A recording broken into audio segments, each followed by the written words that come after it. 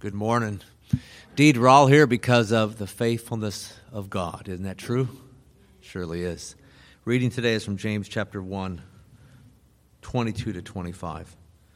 But prove yourselves doers of the word, and not merely hearers who delude themselves. For if anyone is a hearer of the word and not a doer, he is like a man who looks at his natural face in a mirror. For once he has looked at himself and gone away, he has immediately forgotten what kind of person he was. But one who looks intently at the perfect law, the law of liberty, and abides by it, not having become a forgetful hearer, but an effectual doer, this man will be blessed in what he does. Let's pray. Dear Father, we thank you that you've been faithful to each one of us here. We thank you that you've brought us to this place today, that we can be with you, with one another, that we can sing together, that we can hear the word of God. And as these words say, we want to be ones who hear what is said, but then also do what is said. We all understand that it's easy to learn something, then forget it. We've all been out like that in the past. But Lord, might we be ones who really do, and excitedly and desiringly so, want to hear you and then put what you say into action. We pray that, Lord. Just again, thank you for your great love, your faithfulness, your kindness to each one of us. Just lead Steve now. Fill him up with your spirit, your word, as he just shares the word with us. We pray all this in Jesus' name. Amen. Steve just read in that passage, the Bible is described as a mirror. You look in there, you see yourself, right? Every day when you pick up the Bible, every passage that's in there, you can see something about yourself. God destined it to be so. He wrote His Word as something to constantly remind us of what we are, of what He is, of what He desires of us. So as Christians, every time we pick up the Bible, we should look at it and deem it a mirror and see what we're looking for, what we're trying to find. In 1 Corinthians chapter 10, Paul is rehearsing Israel and all the things that happened to them in the wilderness as they wandered for 40 years. And mostly the mistakes that they made in questioning God and doubting Him, in complaining, everything else. And in verse 11, after he's got through talking about all this, he says, all these things happened unto them as examples, and they were written for our admonition, upon whom the ends of the ages have come. So everything that you see in the Bible, every time you look at one of the biblical characters from Adam and Eve all the way to the Apostle John or one of them, God wants you to learn something from them. There's a famous phrase, I don't even know if I can quote it correctly, but it says, those who don't learn history are destined to repeat it. So if you can't look at what's happened in the past and learn from that, you're going to end up with the same results. So you don't want to do that. There's a school that you can learn from, like God's Word, and from your parents and from other people, that they've made mistakes or they've done things right and they share with you and you can learn that way. Or you can go to the school that I went to an awful lot. It's called the School of Hard Knocks. How many of y'all been to that school before? That's not usually a pleasant school to go to. So I would recommend that we learn the right way and not the wrong way. So what I tried to do this morning, the title of my sermon is See Yourself in the Bible. So I took 11 people in the Bible, and I looked at what I saw as something that I learned from them. Now, each one of us is going to see something different from those people, but I think all 11 of these people have a character, either flaw or a character, something good in their character that I want to copy and learn from. So I used at the very end, I'll give you a preview, Saul and Paul are in there together, so you get 2 for 1 on that one. So I got 6 good and 6 bad things we can learn from these people. So I'm going to start with Adam and Eve.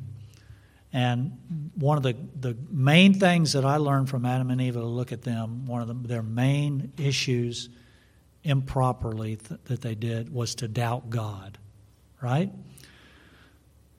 Satan comes up to Eve, and she's sitting there at the tree. Don't ask me why, okay?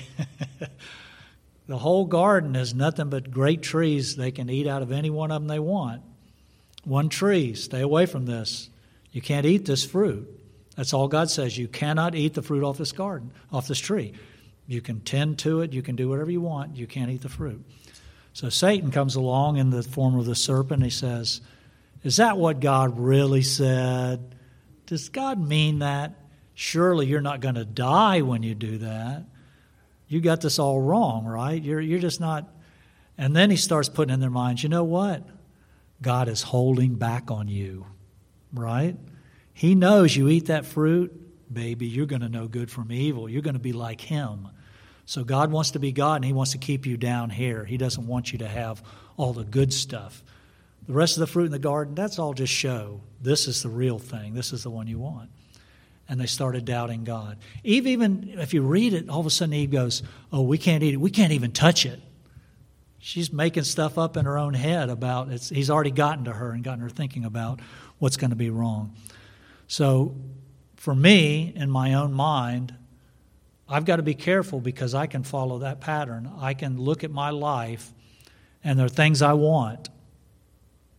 I'd like a Rolls Royce. How many of y'all would like a Rolls Royce? No, not everybody. Okay. How many of y'all would like a mansion like that one over there on White Trout Lake? Not everybody wants that. All of us have our different wants and desires. I have some that I want God to give me, and God says no. Whoa, what do you mean you're telling me no? Why can't I have that? Aren't I a good Christian? Don't I do what you ask? Aren't I in church every Sunday? Don't I lead the music? God says no. So I start doubting that he has my best in mind. Does God always tell the truth? The Bible nowadays, you got a lot of churches that say the Bible's got some truth in it, but it's not all the truth, right? Some of it's there, some of it's good. You know those miracles, somebody's imagining some things. They want to start throwing things out of the Bible. Is God always right? Is he always true? Does God know everything? Does he have my best interest at heart? Some of you probably didn't, but how many of y'all, when you had kids and they were grabbing something they weren't supposed to, you took it away from them? How many of them cried when you did that? How many of them you gave it back to them? Good for you. I want a lot of things, and I cry a lot when God won't give them to me, but he knows what's best for me, and he's not going to give it to me. So Adam and Eve, if you're going to take, for me, I'm taking from them, I'm not going to doubt God. I'm not going to question his leading in my life. We just got to read in Proverbs, singing Proverbs 3:5-6. Trust in the Lord with all your heart. Don't lean on your own understanding. Trust him completely in everything, and he'll direct your path. I have to believe in my heart that God knows what's best for me, that he wants what's best for me, and that he gives me what's best for me all the time. God is good all the time. All the time, God is good. We can't doubt him. We can't question all the time what he's doing. We're going to end up doing our own way, and I know where that leads me, in a world of hurt. So from them, I learned that. Scriptures to go with that. In James, God says a double-minded man is unstable in all his ways. You can't say, okay, God, I'll follow you here, but no, God, I'm not going to follow you there. You're going to be like a ship tossed on the sea with no rudder, blown around where it's going. And Proverbs 3 that we read before. All right, no, that's my first illustration there. Number 2, pretty close right behind, Cain and Abel. That's an interesting story. You have 2 brothers who, one is a sheep herder, one is a gardener, a farmer. Both of them, first kids on the earth. They can choose their own path where they want to go. What the ideas are limitless. They could have been rocket scientists, anything they wanted to be. They were the only ones there. So Cain is very good at what he does. He's an excellent farmer, brings forth great fruit from the ground. Abel is good as what he does. He has great herds of sheep and goats and whatever else he had. At that time, God required of them, as he did with Adam and Eve, of giving him a sacrifice. And he says, I want the sacrifice to be a lamb, blameless, that you have to do it. So Abel brought a sacrifice that God required, a lamb. Cain, on the other hand, brought fruits and veggies and a lovely platter that he had grown in it with his own 2 hands in his garden that he was very proud of. Beautiful tomatoes, excellent celery, radishes, maybe even some watermelons. Who knows what all he had there, but he's bringing his very best that he grew. And God says, that's not what I wanted. God says, I want my way. Ooh. That goes back to the doubt. Ties in perfectly with the doubt there. There are times in my life when I want to do it my way, not God's way. When I got to look at Cain and Abel and say, I see where that gets me. Gets Cain a stamp on his head that says, don't kill this guy, but he is forsaken on the earth because he killed his brother. It got him so angry, so mad that God wasn't satisfied with what he brought, that he would kill his brother over it in jealousy. So what's my response when God tells me he wants something and I say, I want to do it my way? I'm thinking, as he did, I want to bring what I brought. God says, I want you to do this for me in this way. I want you to sing up here, but I want you to make sure when you're singing that you're giving me the glory, that you're giving me the credit, that when you sing, you're worried, is the Holy Spirit using these words and my voice and the things that I'm doing? Am I doing it for God? Am I doing it for His glory? Or am I taking a bow when I get through? Or I want to walk down the aisle with my real slow with my guitar so that everybody stops and says, wow, you were really good this morning. I like that. Those songs were amazing. What a voice.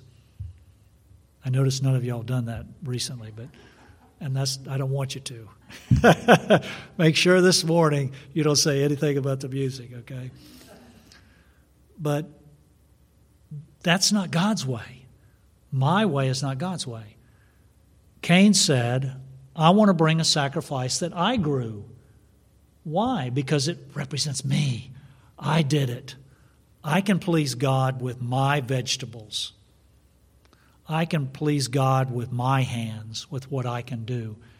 And the world is trying to do that right now. Every other religion in the world is trying to somehow appease God and work their way to heaven. Every religion besides Christianity. Christianity is the only religion in the world where we bring nothing in our hands. We simply come to Jesus and say, you did it all, and it's by grace that I'm saved. Cain says, why has it got to be your way? I don't understand that, God. Why has it got to be your way? Why? That's the human nature, the human pride that makes us want to do it our way. My righteousness is good enough. That's what Cain was saying. What I do, you have to accept that, God. Can you imagine that? Coming to God and saying, you have to be satisfied with what I'm bringing. You have to take what I've got. God respected Abel's offering, it says, but God did not respect Cain's offering, and so it drove him to jealousy. Scriptures, the Bible says, there is one name under heaven given among men whereby we must be saved.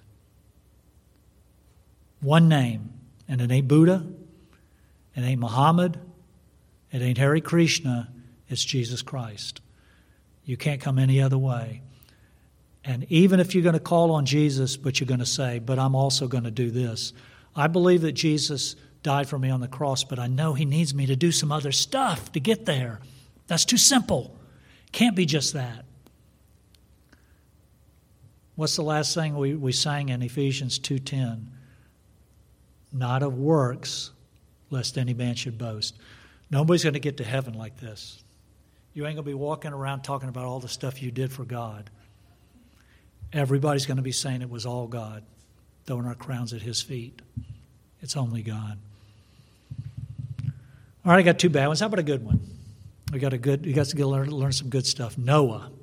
Ooh, what do you learn from Noah? What do you learn from Noah? You know what I learned from Noah? Perseverance. Do you realize it took Noah 100 years to build the ark? Did you hear that? 100 years. Same project. I've been working for TECO for 38 years. It seems like an eternity. Noah did a manual labor. I'm not going to say senseless because it took craft to build the boat, a thing almost the size of an ocean liner to put all those animals in. But for 100 years, every day you walk out, you put your tool belt on, you get out your chisel and your hammer and your nails and your screwdriver, and you go out and you build a boat for 100 years. God, couldn't you just poof and put it there? Why? I don't know. Couldn't you have made one somewhere we just discover it and all get on there? 100 years God called him to that. Says Noah did according to all that God commanded him, so he did.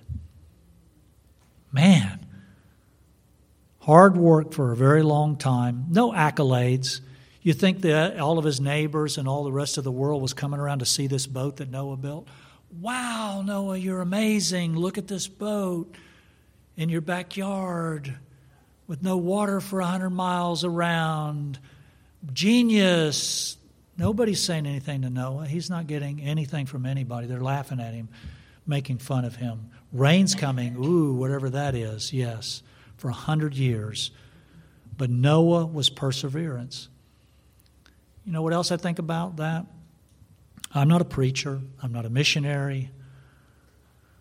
I get to teach God's Word and I get to sing sometimes, but I'm not full-time. And sometimes as Christians, we say that to ourselves. What am I really doing for God? I'm just here in the pew every week. Read 1 Corinthians 12 sometimes, because if you're a big toe, you're very important. If you're a thumb, you're very important. We look at the body and we say, ooh, the eyeball, man, that's cool. That's the biggest thing. No, maybe the ear.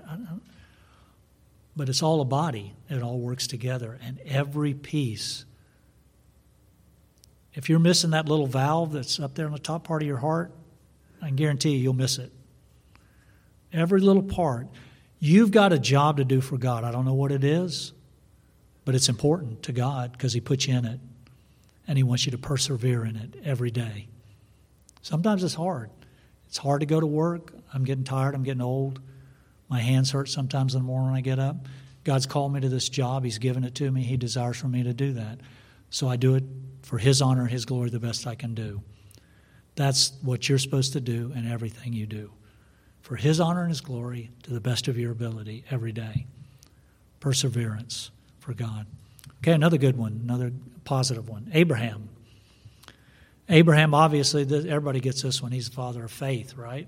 He's the one that had the faith to pick up a knife and fixing to kill his kid, thinking that God's going to bring him back to life. He's the one that was living in a pretty fancy city for that time and got up and moved out to live in a tent in the middle of nowhere and just keep walking until God told him to stop.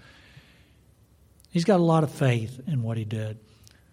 He departed the way God told him from Ur of the Chaldees until he got to Canaan, and he believed that God would give him a son even when he was 99 years old. Said because he had faith in God, it was given to him, accounted to him for righteousness. And whenever he was up and lifted up, he's walking with his son, and his son is carrying the wood for the altar and everything. He says, Dad, we got some wood here for the altar, and we got the fire, and where's the sacrifice? Abraham says, God will provide Himself a sacrifice. And it turned out He did. But he was actually willing to kill his son because he believed that God could raise him from the dead. He had some shortcomings and he failed a lot of times, but he's a great man of faith. He could have said, where am I going? When am I going to get there? You ever gone on vacation, your kid's in the back seat every 5 minutes? Are we there yet? Are we there yet? Are we there yet? Abraham, he didn't ask God that. He just kept walking until God told him to stop.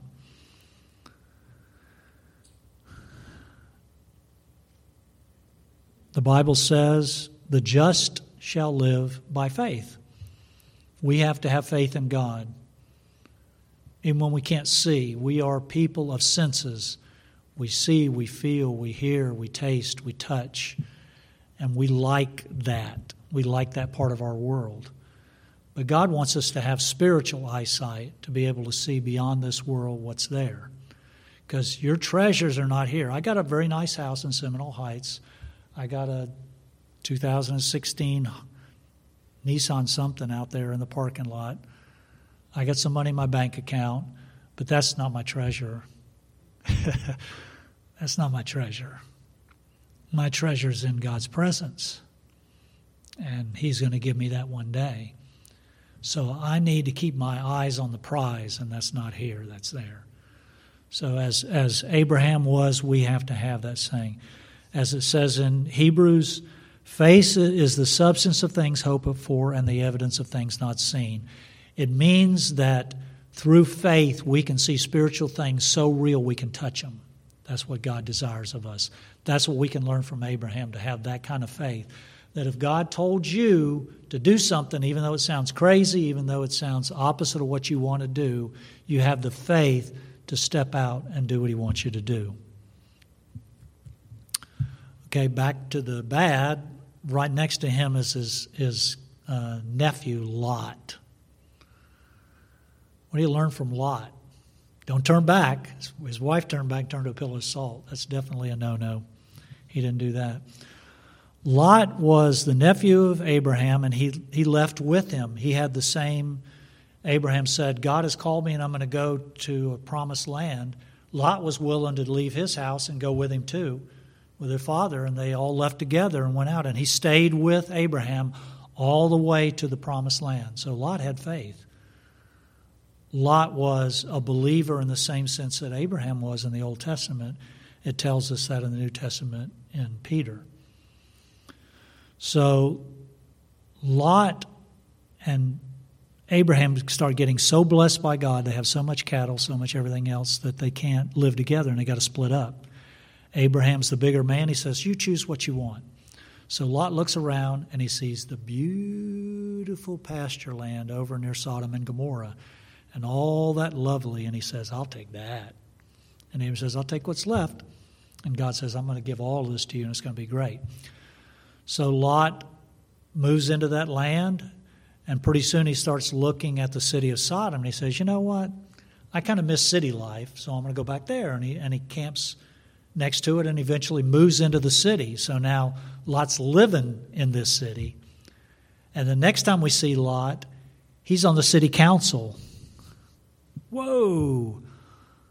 And this is a wicked city. And Lot knew it when he got there. And Lot knew it when he moved in. And Lot knew it when he got on the city council. He knew this was a wicked place. But how many of y'all ever heard the story how to boil a frog? You get a pot of water, cold water, and you put the frog in there, and you turn the hot, put it on heat. That frog will sit right there until he boils. He'll never jump out. If you try and throw him into boiling water, he'll jump right back out. You put him into water, he gets used to it. He says, that's nice and warm. I like this. Pretty soon he just kind of goes to sleep and he's boiled. Lot was a righteous man, but he moved in with unrighteous people, and pretty soon he was acting just like them. The lesson I learned from Lot is worldliness and what it'll do to me. And I got to watch it every day of my life, because the world is out there to make me just like them. That is their desire. They come on my television set and they tell me that drinking beer is fantastic and smoking cigarettes, I'll be the life of the party. And if I drive this car, I will be the envy of all my neighborhood. They do that every day. And evil people are constantly around me trying to tell me dirty jokes or talk me into doing evil things. That's worldliness. That's Satan's tool, and he wants to drive me to that. Lot said, I'm going to look out for number one. He says, I deserve to live in a nice city. He said, it's not perfect, but I can live with it. Boy, famous last words. It's not perfect, but I can live with it. 2 Peter 2:7-8 says that Lot, a righteous man, was tormented in his soul while he was living in Sodom, and he still stayed there. I get tormented living in this world, I tell you. The things that are around me, it kills me sometimes, the things that I see going on. I can't stop it, but it's going on. 1 John 3 says, love not the world. He's not talking about good old Mother Earth. He's talking about the things that are in the world.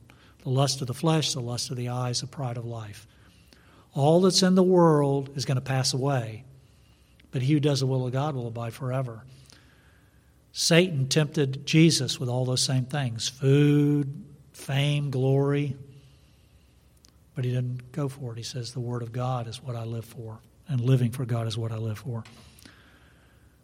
In Hebrews, when he was talking about the children of Israel and things that happened to them when they were wandering in the wilderness, he said they started adrift. Ooh. How many of y'all have ever been on the ocean and when I went to the beach and got on one of those floaty rafts and just floating along? Close your eyes. Next thing you know, you're 100 yards from shore. That's called drifting. I didn't have time to read the Bible today or tomorrow or the next day. Next thing you know, you're a long way from God. Guess who moved? It wasn't God. It's me. So I got to watch it. My heart is prone to evil. I'm prone to drifting. So I have to be careful, like Lot, to not, I'm in this world, I can't help it, I can't go anywhere else. But I can come to a place and get filled up again and get reminded of what God does for me, encouraged and fellowshipping.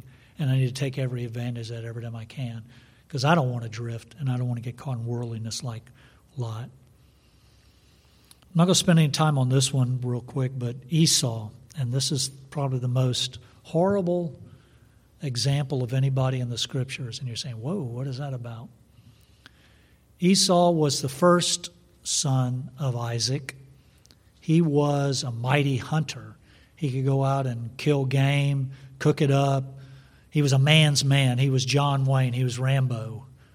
And he thought that way about himself too. He was awful proud of himself. But the Bible uses a word to describe him that's called profane. And that means he didn't think anything at all about God or anything godly. He cared nothing for God. God did not mean anything to him at all. One time he was out hunting and didn't get anything. He came back, his brother was cooking some porridge. And he said, give me something to eat. He says, if you sell me your birthright, your spiritual birthright, I'll give it to you. Esau said, it ain't worth nothing to me, you can have it, and gave it away. His spiritual birthright to be the one chosen by God to carry on the line. He gave it away like that. Profane man. Didn't care anything at all about God.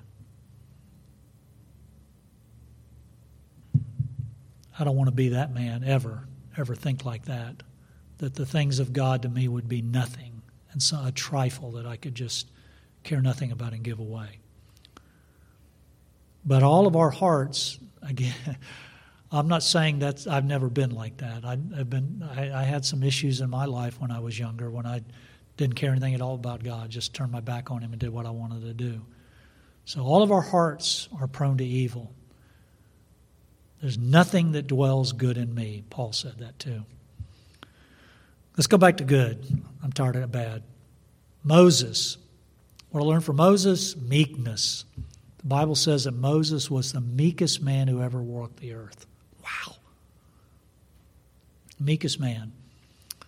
So if you know the story of Moses, he was rescued by the Pharaoh's daughter and made the number 2 guy in Egypt.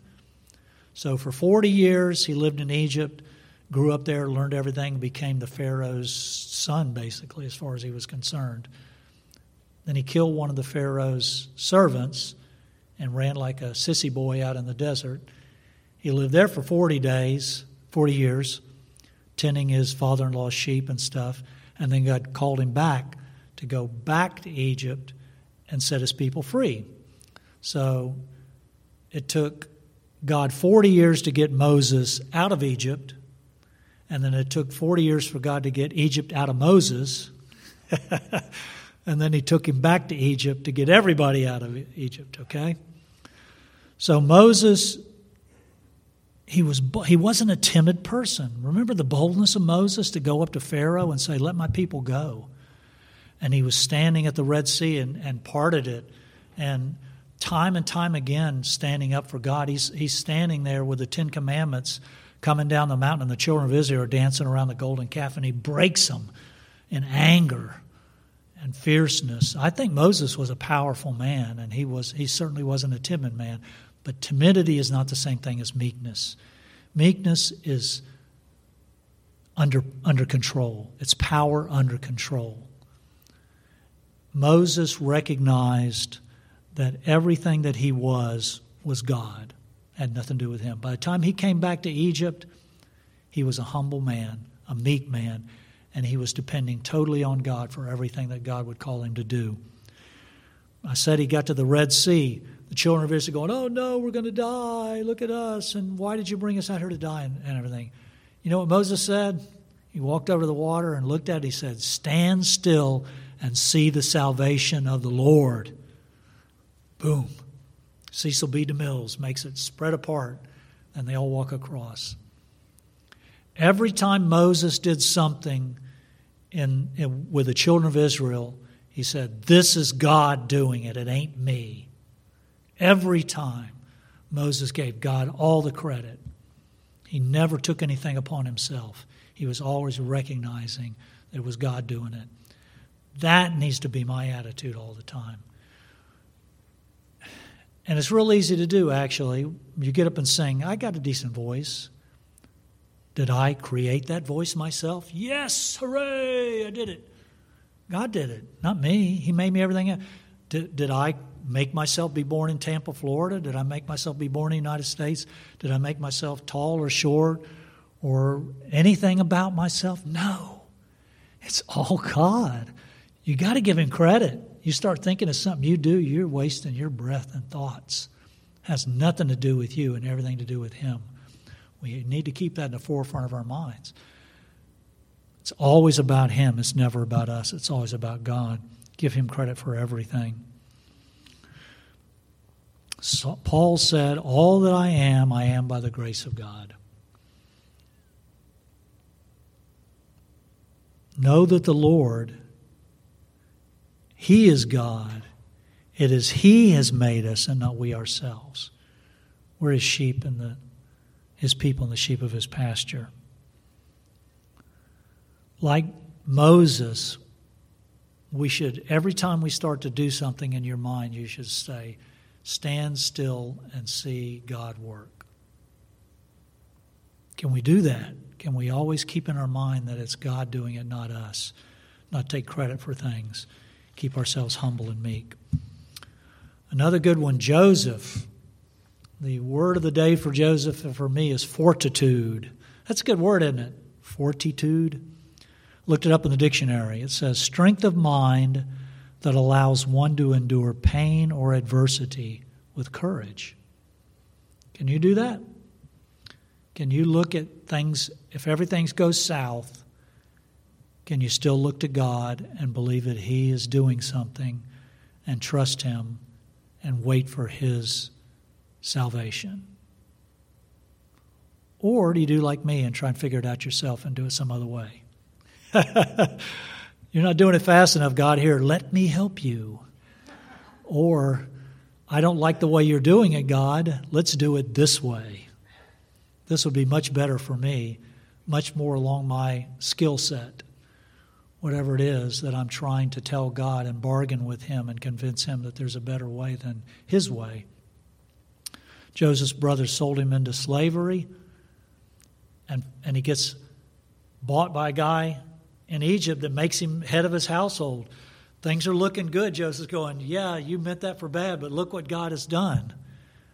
The guy's wife accuses him of attempting to rape her. He goes back in prison again. God, what are you doing? What good did it do me to serve you? You put me right back in prison again. This is ridiculous. So God makes him a dream interpreter. And the guy gets out of jail. He says, don't forget me when you get to Pharaoh and let him know I'm here. The guy, when he gets there, he goes, oh, by the way, King, it was somebody I was supposed to murder. Never mind. So Joseph sits for 2 more years and is rotting in jail. Finally, he gets out. He interprets a dream, becomes the second leading guy in all of Egypt. Now, what if Joseph had tried to take things in his own hands? Escape from jail, or run away, or whatever he's going to do, whatever try and bribe somebody to get out. There's all kind of things you can think you're going to hire a better lawyer, whatever it is, that you think you can do, or I think I can do, to try and make things work out my way. He would have missed being the second in command and saving the world, because he persevered. He had fortitude. He waited for God. He had courage that God was going to do something. And that's hard to do. It's hard to wait on God. I am an impatient person, and I lack fortitude. I want to cry like a little girl and complain that God's not doing what I want, instead of just sucking it up and having a little guts and a little fortitude and wait for God to work and let him work. Philippians 4 says, I can do all things through Christ who strengthens me. And I did a scripture song not too long ago from Romans. If God is for us, who can be against us? Joseph could have been singing that in the jail cell. It doesn't look good, but if God's for me, who can be against me? I've got to trust him. All right, back to another bad, sorry. Israel in general, specifically looking at the 40 years they're wandering around in the wilderness. So Israel is in Egypt. They are made to work as slaves, beaten, just treated very harshly as much as they could be. God finally brings them out. First test, they get to the Red Sea.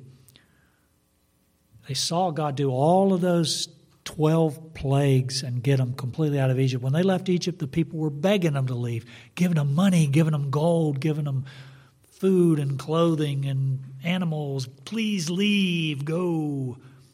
They get to the Red Sea, you'd figure they'd be going, wow, what's God going to do now? Was that their attitude? No. They are what we call murmurers. Are you a murmurer? I'm a murmurer sometimes. It even sounds like that when I say it, when I do things like that. A disbeliever, a dissatisfied person. They said, oh, you bring us out here to die. We should go back to Egypt. God's parts the Red Sea. They get on the other side. They sing, all the Egyptians die. You figure, well, from now on, they're going to trust God, right?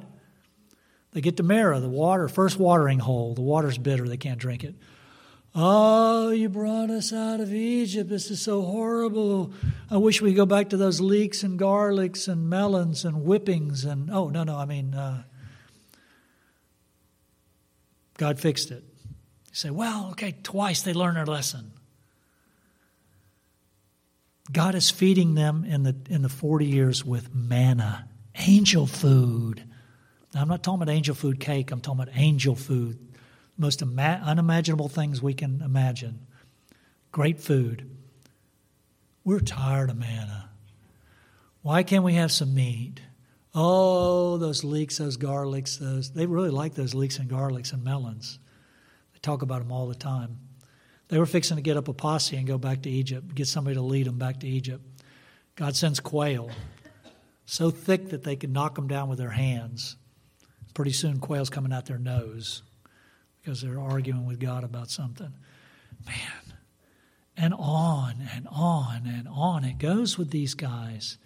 That's why he wrote that verse that I read. All these things happen to them as examples to us for our admonition. Don't be a murmurer. Don't complain. My goodness. Think of all I got and I'm complaining.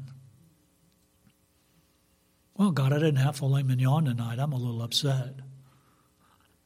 Wow, that I would complain. We want to go back. We want to go back. We want to go back. That hymn, Count Your Blessings, that'll help you. That's a great hymn. You start complaining, start singing that song, you won't complain. It says, count your blessings, name them one by one. When I find my mind start to be depressed or question God and what He's given me, I start counting stuff that He has given me. Name them one by one. Thousands and thousands of things that God has given me. Takes my mind off of that and makes me appreciate Him. Let the redeemed of the Lord say so.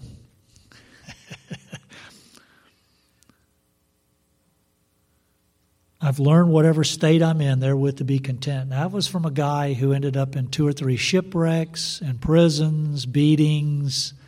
You want to read about the things Paul went through, but he was content with wherever he was, that God was going to take care of him. All right, back to good. Got to hurry a little bit here. I'm talking too long. I'll talk faster. Can you listen faster? Okay, David. Boldness. I like David. He's a bold guy, man. That guy. He's going to take on Goliath to say, you know what you're doing? He says, man, I grab lions by the beard. I kill bears, baby, with my bare hands. What are you talking about? God will do it. But he was bold, but he was always saying God will do it. Why did he want to kill David? Would he want to kill Goliath? Because he wanted to make a name for himself? Because he wanted to be the greatest soldier and all that? He says, he's mocking God. I'm going to go out there and cut his head off. Because he was bold, he was living for God, he was doing what God wanted him to do. He believed in God. He believed that God trained him and gave him every bit of strength he had, the knowledge, the wisdom, the power to bend a bow and shoot and to jump over a wall and kill in God's name and defeat other armies for God. David was a bold guy. He knew God would deliver him and what he's going to do. But it wasn't boldness in himself. David's theme song would be, God can do it. Nothing God can't do. Is there anything too hard for God to do? Nothing, as far as David was concerned. And the last one, Saul/Paul. So you get a twofer here. Saul was pride. Paul was humility. That's crazy, isn't it? Can you imagine if you saw Saul and then 2 years later you saw Paul somewhere? You're going, this is crazy. Saul was holding the clothes for the guys who were stoning Stephen. He was out rounding guys up to throw them in prison. 2 years later, he's in prison because he's talking about Jesus. Oh. Pride, humility. The old Paul said, I'm a Hebrew of Hebrews, tribe of Benjamin. The laundry list is this long of how great I am. I said under Gamaliel, I am the greatest Pharisee of Pharisees that's ever been. In Philippians, when he writes about that Saul, Paul says, all those things are dung, poop, junk, garbage, that I may know him in the power of resurrection. All the things he was bragging about before, he says, throw them out the window. It doesn't mean a thing. God is the only thing now. It's his strength, not mine. His life became totally upside down once he got saved, once Jesus changed him.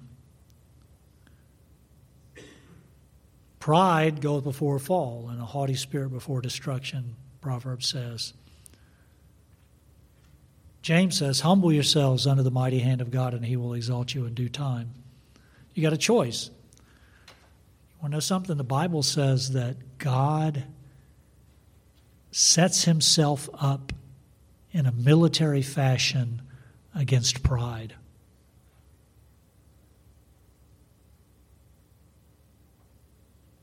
Did you hear that? God is against pride, and he takes action against pride. So I don't think I want any pride. I don't want to be a proud person because it says God sets himself against the proud. I don't want to be that. I want to be humble. I want to recognize that it's God, not me. I don't want to brag. I want to boast in Jesus.